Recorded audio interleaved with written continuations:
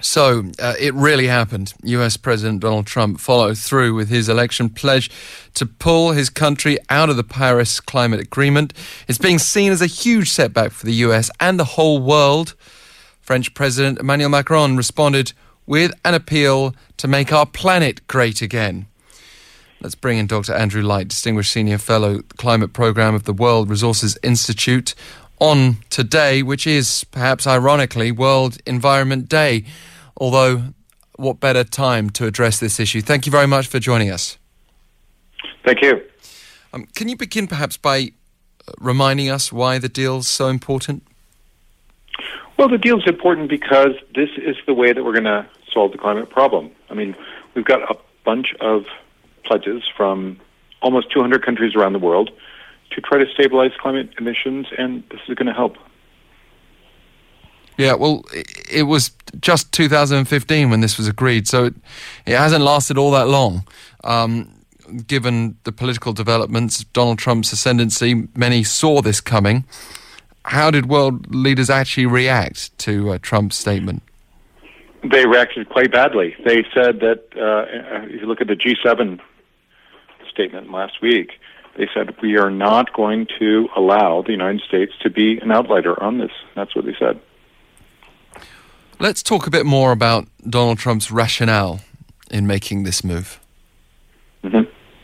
What would you say would be the primary reasons if we were to have the chance of his company right now?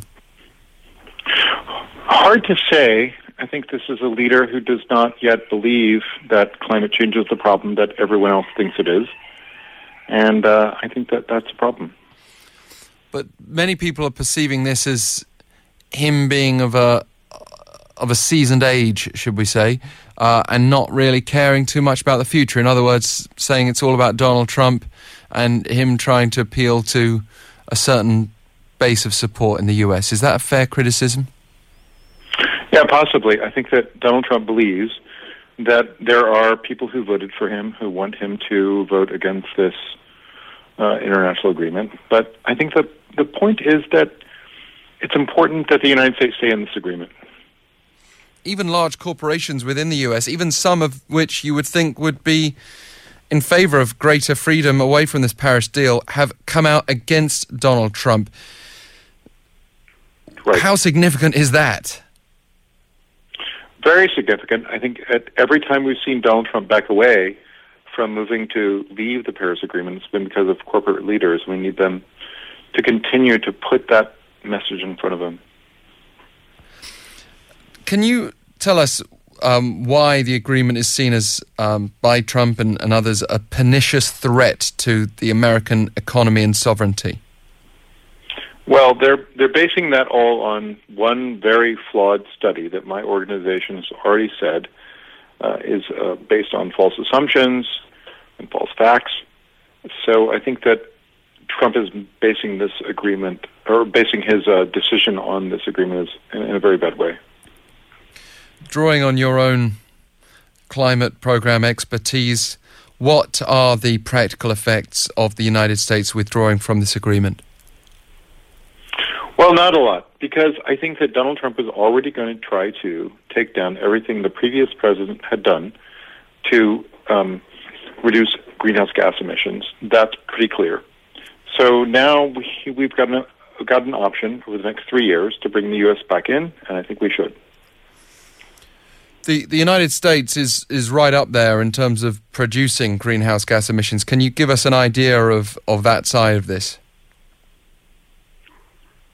Well, the U.S. is very much up there in terms of producing greenhouse gases, number 2 in the world.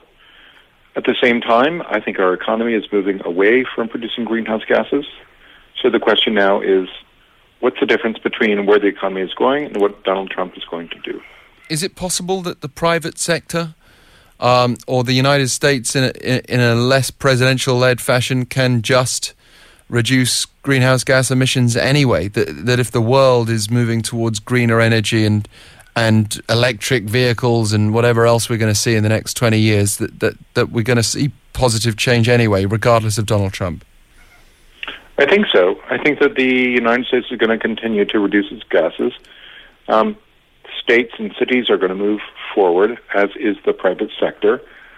The point now is for us to all capture that, count it, and present it to the world as one single number in terms of what the United States is going to be able to do moving forward.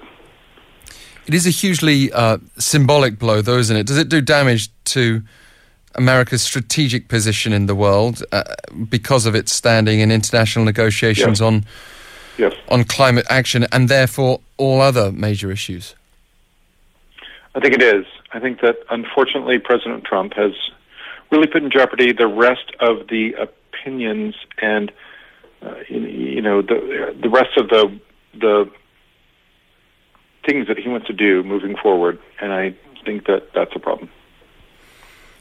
Some analysts argue that Trump's pullback from the Paris Agreement's strategically beneficial even to China, which may be eager to fill this void if the US is leaving that open. Do you think that this all accelerates Beijing's ascent towards leading the world in this area, at least? Yes, I think that if I was in Beijing, I would be in somewhat, happy with what Donald Trump has done, because they are already putting down $380 billion as of 2015 into renewable energy investment. And this, what Donald Trump has done, is putting the U.S. behind.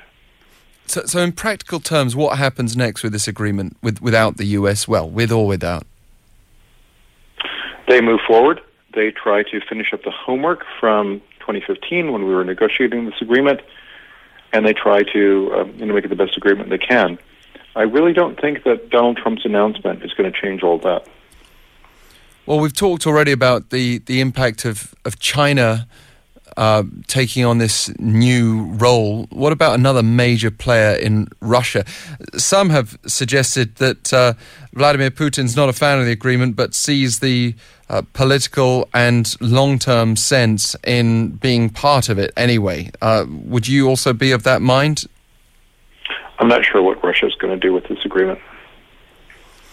Is it important that Russia stays on board as well? I mean, would it be a big blow if you started having other major powers follow the US position? Yes, of course it would. And I don't know what Russia's going to do, but I don't think that many major powers are going to follow the US on this one. You know, we talk about this issue, Dr. Light, from a broad strokes position, from a political position, perhaps forgetting the perils that we're facing. Even with this agreement in place, what are the serious dangers that the world is facing in the coming decades, in the relatively short term even? Well, in the short term, of course, climate change is going to make everything worse. And so we've got to get the U.S. back in this work to do more as soon as possible. Well, thank you very much, Dr. Light, for joining us today. It's good to have you on the line. Good luck as well with your ongoing efforts. Thank you. Dr. Andrew Light from the World Resources Institute. If you want to have your say, if you want to extend the conversation here, you can text us ##1013 for 51 per message. You can also find us, as ever, on Twitter @EFM This Morning.